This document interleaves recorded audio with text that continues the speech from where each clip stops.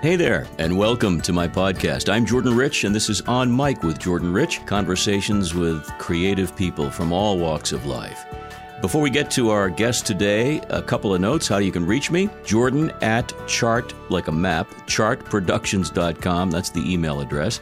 Of course, you can find out more at the website, chartproductions.com. My Twitter handle these days is at JordanWBZ, and on Facebook, Jordan Rich Show. We've got a lot going on, and I'd love to hear from you. I also want to mention that I recently launched a brand new podcast, sort of a sister of this one, called On Mic with Jordan Rich Late Night Classics, featuring some of my favorite interviews from over 20 years of broadcasting live on WBZ in the late nights. You can download it with the iHeart app or access it like this podcast on most platforms. Today's guest is a beautiful lady named Portland Helmick. I've known Portland for many, many, many years. She is a professional storyteller dedicated to telling stories that inform, enlighten, inspire, and entertain. I call her a Jackie of all trades. Voiceover artist, on-camera performer and host, interviewer, podcaster, actor, and certainly an experienced producer. One of her passions and special interests is spreading awareness about the natural and alternative forms of healing out there for the body, mind, and spirit. Her work has appeared on PBS, Animal Planet, the Hallmark Channel, Travel Channel, History, the Comcast Network, Vermont Public Television, New England Cable News, and many more. And Portland, as an actor, has appeared in films such as HBO's The Wizard of Lies and on the HBO series The Newsroom, as well as on soap operas like All My Children. She's a remarkable lady with a cool story, so let's go on mic. What a lovely reunion this is. Thank you for having me, Jordan. Known you for many, many years, and for a while there, you decided to go west, young lady. I did indeed, yeah. I left for Los Angeles at the beginning of 2011, and I lasted, let's put it that way, 3 years. Seems to be the case with a lot of us Easterners. You know, we go west, and some stay, but many return. And the truth is, the fact is actually, I'm a Midwesterner. Mm-hmm. I grew up in St. Louis, but I've lived in the Northeast since I was 18. I went to college at NYU. And so, yeah, I think that the Northeast, and especially New England, I came to this area when I was in my 30s, 1992. So it's in my blood now. Yeah. So Stanley Cup, you couldn't lose. I mean, you had the Blues won it and the Bruins didn't, but that's okay because you're kind of skirting both. Well, we're going to be talking about your incredible career. And I say incredible because, like me, you have not stayed still. You've done a lot. And I want to take us back a little bit to the some of the early things that you've been involved in television, on screen, in radio, and so forth. And a lot of it has to do with health and wellness. Mm-hmm. Is there a personal connection to all this, a desire to do that from the start? I'm glad that I can say it's not that I suffered from some horrible condition or that someone that I was close to did, and that's why I became interested in the healing arts and alternative medicine, natural health and wellness. No, it was really just living in Burlington, Vermont in the early 1990s. I had moved up there. I had left New York City. I'd studied acting, and while I loved the craft, I really could not tolerate the environment. And I moved up to Vermont for a different kind of life. And as I was living there, I would walk down Church Street, which was the main drag and still is the main drag in Burlington. And I would see these, people hanging their signs out on their shingles for shamanic practitioners and past life regressionists and herbalists and Reiki practitioners and homeopaths. And I thought, I don't know anything about that stuff, but it's so fascinating to me. I can't tell you where it comes from, but I think that I'm interested in the intersection between science and spirituality. I think I'm interested in the effects of the mind on the body. And I'm interested in healing and wellness and overcoming our limitations, not just our physical health problems, but our emotional and psychological limitations as well. I was a dedicated fan of the show you did regularly on one of the networks, the Health Half Hour Show. Well, I did a show called What's the Alternative for Varia Living TV. That's it, Varia. I couldn't think of Yeah, you remember that? Absolutely. I watched several episodes. Are you serious? Yes, absolutely. Did you get Varia Living TV? I did. At the time. I did, and I thought I stumbled upon you, and I said, I know this is Portland. And then I got into it, and there was some really wonderful, whether it be Reiki or even nutrition and the benefits of sleep. I mean, I really enjoyed a lot of that when I needed to really learn stuff. I did from 2006 to 2008. I did 52 half-hour shows, and the topics sort of ranged from like yoga and insomnia, acupuncture for depression, herbal medicine for menopause. it was an expression of my deepest desires. It was a total labor of love. And some of the people you interviewed and met and connected with had to have had an influence on you, and just in general, because they're such positive people, so many of them. And one of them was one of your guests. I was actually just looking at some of your guests this morning. Loretta LaRoche was. I did a show about humor and healing, and she was, I think, the very last guest of my first season, and she's an absolute delight. So, she is. You meet some great people doing this kind of stuff. It has had an effect. So, for example, if I have a health problem, I do not initially just run out to the doctor. I have all of these other tools and all of these other resources that I'm aware of from all the years that I've been interviewing people, writing articles about this stuff, producing segments about this, the show that I did.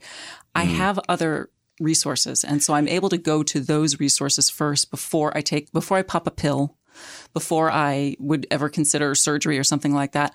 I go the natural route first, and I feel like the conventional route is great for diagnosing conditions, but it's not my first choice when it comes to treating a condition. Well, one of the great benefits of being in the business we're in, if you take advantage of it, is meeting some of these people that you might not necessarily get a chance to connect with, sit down with, and talk to for a half an hour or an hour. And you develop these connections that over a lifetime you can take to heart and share with other people. And I think it's one of the great side benefits of being in this business. You're exposed to so many people, and by being exposed to so many different types of people, you're exposed to so many different types of ideas. And the people that I have interviewed over the years have broadened my mind. They've broadened my perspective. You know, as I said in the introduction, you went to the Tisch School of the Arts, which is so well respected. And you talked a little bit at the beginning of our interview about not digging the whole acting scene. Why? What was it about the scene that turned you off? Well, I love the craft of acting, and I still do act here in Boston from time to time when films come to town, and I do local commercials and voiceover work. But to really pursue a serious living as an actor, first of all, you've really got to live in New York or Los Angeles. And those two environments are very toxic for me. The commotion, the intensity, all of the people, I just find them draining and depleting. And the entertainment industry can be pretty superficial. And there's a lot of emphasis. There was a lot of emphasis when I was a young woman on my appearance, and it sort of fed into a lot of my body image issues. And then there's just all of the sort of menial jobs that you need to work in order to have the flexibility to be able to just, at the drop of a hat, go out on an audition. And those kinds of menial jobs, waitressing, hostessing in restaurants, being a secretary at for a temp agency or something like that. Those jobs were really, really hard for me. It was very hard for me to work menial jobs. So I decided that it just wasn't for me. And I got into teaching English as a second language. And I moved up to Vermont and I started teaching up there, and I got a master's degree up there. And it was while I was up there that I found out about this sort of natural health world in Vermont. And then I got into hosting and producing a little local show up there. And that's how it all sort of So the work-life balance for you, I mean, you had this amazing training and the love of the art of acting, but really you've taken that and moved a little sideways into something that is very fulfilling, it seems. Yeah. I mean, I think that when people say to me, wow, you do so many different things. I mean, I remember once years ago, I think I interviewed when I first came to Boston at WBUR, and somebody said to me, they looked at my resume and they were like, well, you're a producer, a TV producer, and you're a writer, and you do voiceovers, and you do acting, you've done hosting and report. And I remember the person who was interviewing me saying something like, who are you? Like, what do you do? He wanted to peg me. And I that really actually irked me because I feel like everything I do, whether I am producing a story, whether I'm writing an article, whether I'm writing something for television, whether I'm writing a film, whether I'm voicing a TV commercial, whether I'm acting in a film, whether I'm hosting a television show, whether I'm reporting on a set, it's all storytelling. Yes. It's all different aspects of the same thing. Absolutely. And I think you hit on so many great issues, but writing is such an integral part of what you're doing. You've written actual pieces for magazines. You've written for websites. I think expanding beyond just the face, the image, and the voice, you've really been able to tell the story in so many different mediums.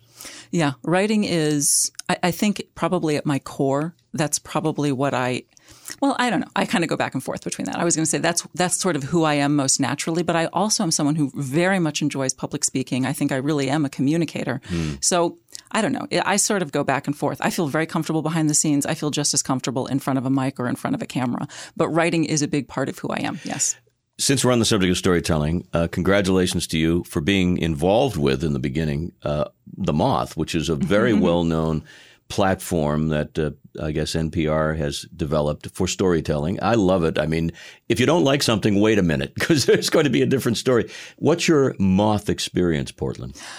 I thought it was great fun. I actually, when I was living in Los Angeles, I had a little bit of a leg up on participating in The Moth because when I lived in LA, I had seen a posting on a website for actors who had stories to tell about any kind of love, familial love, romantic love, any kind of love. And I submitted this story that I wrote, and my story was chosen, and I was one of 10 actors who participated in I think it was a 6-week performance at the Santa Monica Little Theater.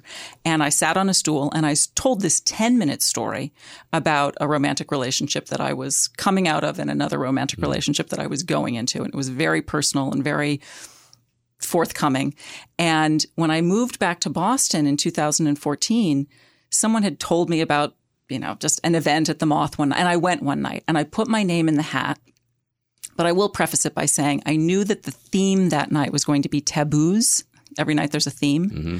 And I had taken my 10-minute story that I had done in Los Angeles, and I had intentionally, because the stories can only be 5 minutes, I had cut it down to 5 minutes. And I had worked on it. And I thought, well, I'll throw my name in the ring or my name in the hat. You never know.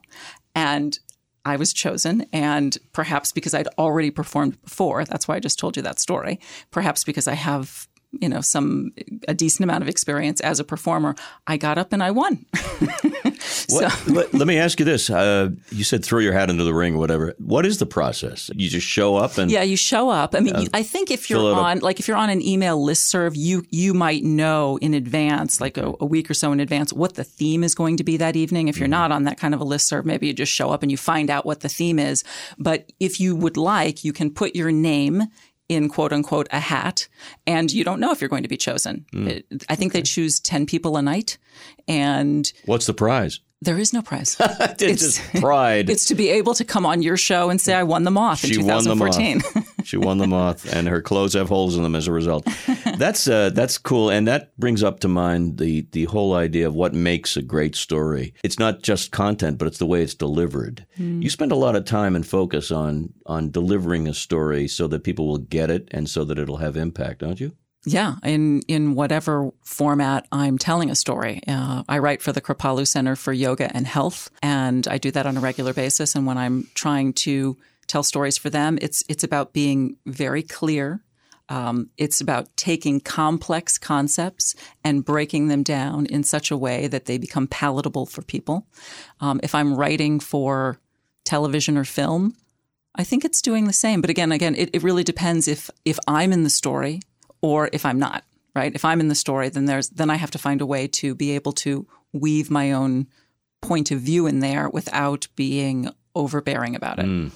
You mentioned Kripalu, and we'll start there because there's a podcast here that we'll talk about. But for those who don't know, describe Kripalu. It's kind of a special place on earth, and it's right here in Massachusetts. Yeah, it's in Western Massachusetts in the Berkshires in Stockbridge. It was a yoga ashram in the 1970s.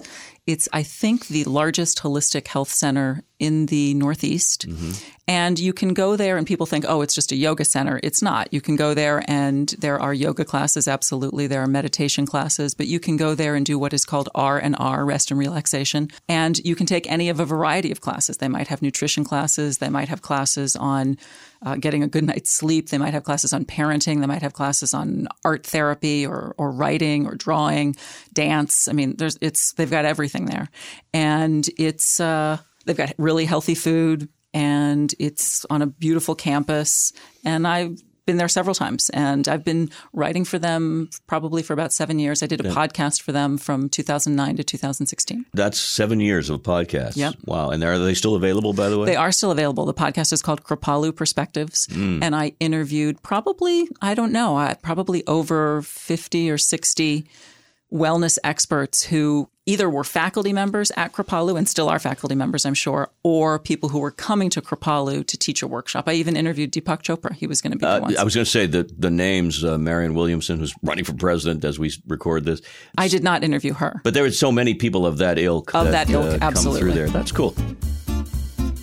We'll be right back with today's guest in a moment. This podcast is produced at Chart Productions with technical assistance from Dan Tebow of Fast Twitch Media. Now, if you're interested in developing your own podcast, whether for business or fun, please get in touch. We're now actively producing a whole bunch of great shows, and with our decades of broadcast experience, we can help you every step of the way produce and push up to the cloud a podcast you can be proud of. Visit chartproductions.com, CHART Productions.com, and get in touch if we can be of help.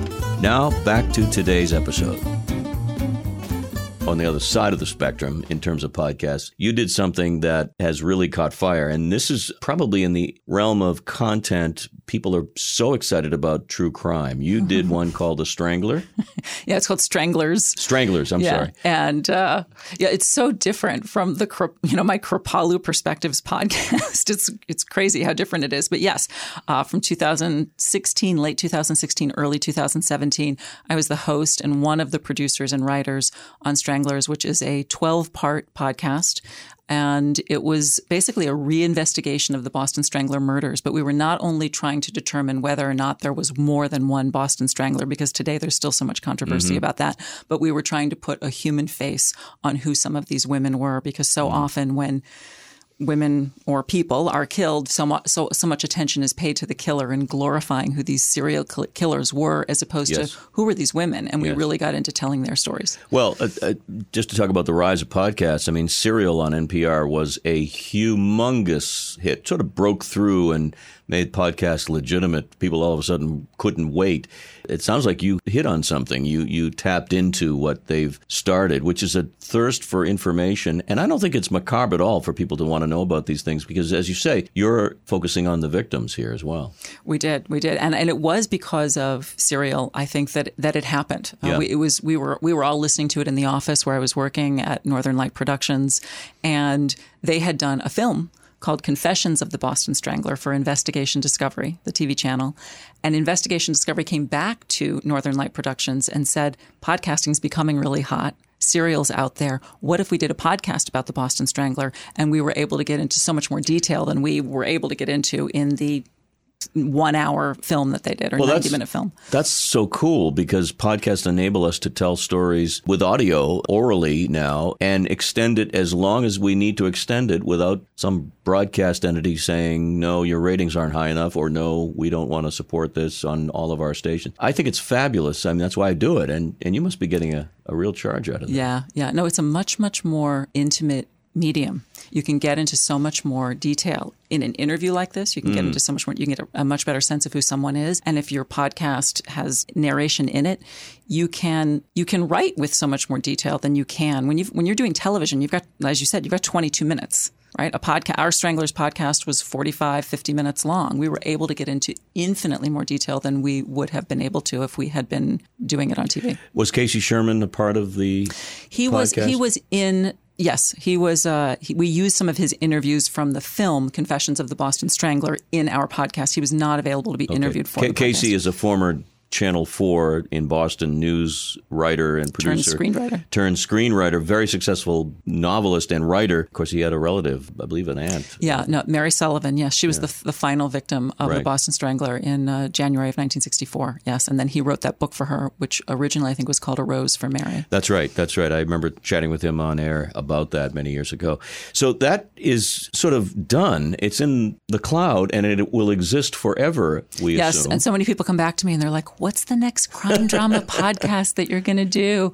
And would I do one? I would, but I can't deny the fact that my natural inclinations and leanings are more toward a very different sort of arena, the natural health arena. So if I were to do another podcast again, I might be interested in doing one about sort of what I was talking about, the intersection of science and spirituality. But you are a prime example of someone who can't be boxed into one particular area. I so appreciate your saying that. And I want to tie in something. As we record this podcast, many people are watching an HBO miniseries called Chernobyl. I don't know if you had a chance to see it. I was actually looking for it the other day, but my HBO right now, it's mine is only in Spanish right now, so I have to call my provider. So no, I have not seen it, but I have heard of it. Why do I bring it up? Don't bring it up because, first of all, it's a brilliant and disquieting take on what happened. But the creator, the writer, the man behind it all, his credits, if you looked at his credits, you'd say, no way. His most famous credits are Hangover 1 and 2. Are you serious? He wrote that? He wrote Hangover 1 and 2, and people thought, this guy could never handle something that's being credited as one of the greatest miniseries ever. So the reason I bring him up is because here you are, and I love the fact that you have all of these things going on, and they throw an idea at you, and you say, it's a chance to tell another story. Well, that's true. And I think that is what producers do, right? You're given a topic, and you have to immerse yourself in it. You have to learn it from every single angle. You have to become an expert on it. I mean, I'm working on a short film right now for Weir Farm. It's a film for the Visitors Center about Julian Alden Weir, who was an American Impressionist painter. I'd never heard of him before, but now I know about Julian Alden Weir. You know? That's so true. I've had situations where I've interviewed an author on a particular subject, going in, no knowledge. I come out of it with, Phoenix School education because it's quick, but it's great. It's being introduced to things that normally you wouldn't get a chance to see and meet. You're forced to do that when you produce. Yeah, absolutely. You sent me this really cool, I love this. I thought it was already like pre-done, but you said you did it for me. My past, my present. Nobody else did that for you, Jordan? Never. I mean, they've sent me resumes. Now, what do you think that says about bios? I think it says something about you that I've always noticed about you, and that is you pay attention to detail. Oh, that's interesting you said that. Yes, I'm very thorough. And I think that's what's wrong with media in its general form today. There's not a lot of that thorough attention to detail, even grammar. I mean, I'm sound like an old... I'm a grammar witch. Anybody who works with me knows that. I sound like an old I can pick out a dangling modifier from 10 miles away. Drives me crazy. And by the way, I'll make my own grammatical mistakes anytime. Thank you. And I do it. But when I have time to sit down and read something, it drives me bananas. I've always appreciated people who really take the time to research a topic, to understand a guest, to understand what they're going for and how to really bring out the best. Any tips on how that works beyond just hard work and homework? Do you have a Portland method? Well, is there a method? Well, I was going to say part of it with me comes I have a basic curiosity about people. But certainly I've done what you do many, many, many times because I've done so many interviews myself. And I really like to do my homework before I interview someone. I both like to get a sense of, their background. I like to get a sense of where do they come from? And obviously, what have they done? But when I'm doing an interview, what I also like to try to do, and I think that good interviewers do this, they're able not to just get people to talk about what they do, but they're able to bring out who people are. Well, it's conversation. And the beauty of the podcast world, as people listen to this and millions of others, is that we all love to eavesdrop, innocently eavesdrop on people and share and learn without even having to interject. We don't want to interrupt you, but please. That's why radio is still a hot medium, is very hot and very popular because you get a chance to just listen and do other things while you're doing it. You can be driving. You can be sitting on a subway. Absolutely.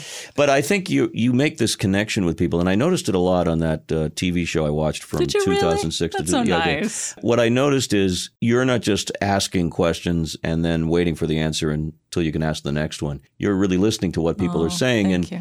It makes for such a better show. Yeah, it also makes for just better relationships in general. I think listening I've written articles about the importance of listening. And I feel really, really, really strongly about that in human communication. I think so many people in our society just are waiting until they can speak next.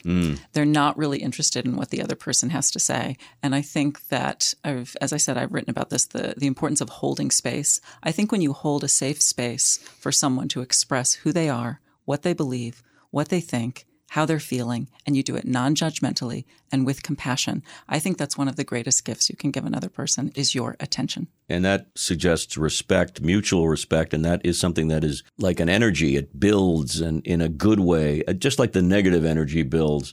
You can create that positive connection that you're talking about. And I think you've done that so successfully, which is why your credits go on and on and on, because you've been able to do that. We talked a little bit about acting at the beginning. I want to come back to that because, as you say, you will step out of your role as a writer, producer, host, and occasionally get behind the camera. It is a different deal, though, isn't it, when you're, particularly on film, in the hands of so many people to get one shot, it takes forever. Your level of control is a lot less. Yes. I mean, as an actor, you are the lowest on the totem pole. And I think that's one of the reasons I have had a hard time maybe committing to it as a full-time profession. But I can't deny that when I get the opportunity to do it, I absolutely love it. And you're correct. It takes a village to create a film. I was just on a film set just last week on this, I say film set, it was a TV series that's being shot in Boston called Defending Jacob. And I can't even count how many people were there. I got there at 11:30 in the morning. I did not get on set to do my little, whatever it was. I was playing a television legal expert. I was probably on set for 15 minutes. I waited around for 8 hours to do that. They were shooting so much stuff. There were so many people there. Yeah, it's absolutely unbelievable. But it's so fun, though. It's so much fun when you do it. And that's why so many people clamor to get into the field. It's great fun. And the reason so many people burn out so quickly is they forget the fact that they're supposed to be having some fun. I realize you have to make money and you got to pay the rent. And I've met so many performers and actors who are doing well and are just miserable. And I'm thinking, you're pretending to be somebody else. You're putting on a uniform, or you're pretending to be a doctor, and you don't have to go to medical school. How cool is that? I'm joking a little bit, but I, like you, share the love of stage and performance. Has theater been a part of your Well, that's what I studied. I mean, I studied lately, that. Though. I mean, have you? Lately, I think the last time I did something sort of theatrically, I did a staged reading at Boston. What is it? Boston Playwrights Theater. Probably a couple of years ago, with a woman who was staging a play, and I worked on that. But it's I work so frequently that the idea of committing to evening rehearsals. 5 and 6 nights a week. That would be a lot for me on a regular basis. Yeah. It does tax one's constitution. So film or TV, you can pop in there for a day if there's a television series or a movie that comes to Boston. I get cast in something, or I shoot a commercial in Boston, or I sometimes do work as maybe a corporate spokesperson. I can do it for a day, and it's fun.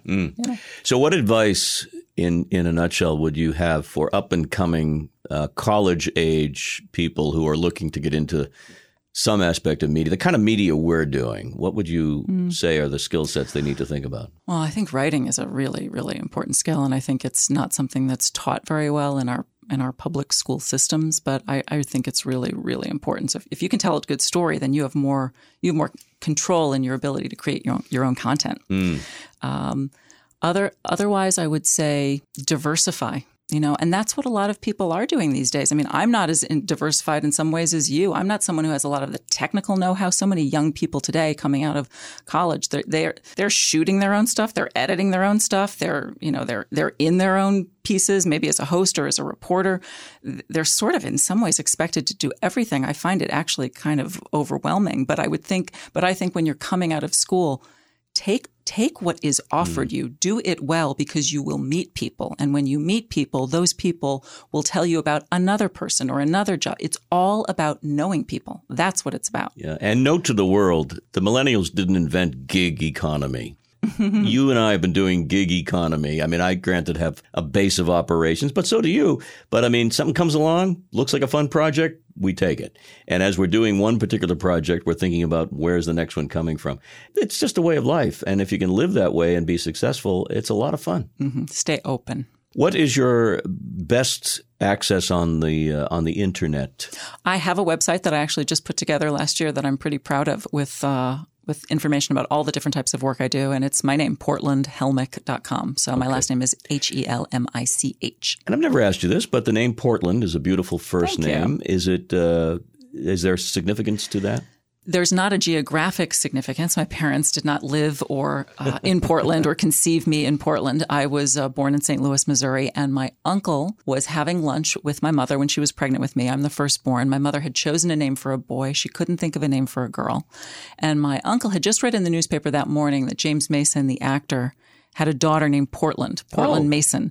And he said to my mom, that is a great name. Well, James Mason is one of my favorite all-time actors, so you've got great lineage in some weird way. And maybe, it's like maybe the seed was sort of planted. Both my uncle and my mother had great appreciation for theater and the movies and Broadway musicals. And so here I was sort of named after this actor's daughter and then grew up with an interest in the arts. Don't change a thing. Don't change a thing. Portland, it's wonderful to get you to sit down long enough, because you're so busy, to chat with us and to share a bit about your career and about the fun you're having and about the creative juices that are flowing. Thank you so much for doing this. It was my pleasure. Thank you for having me.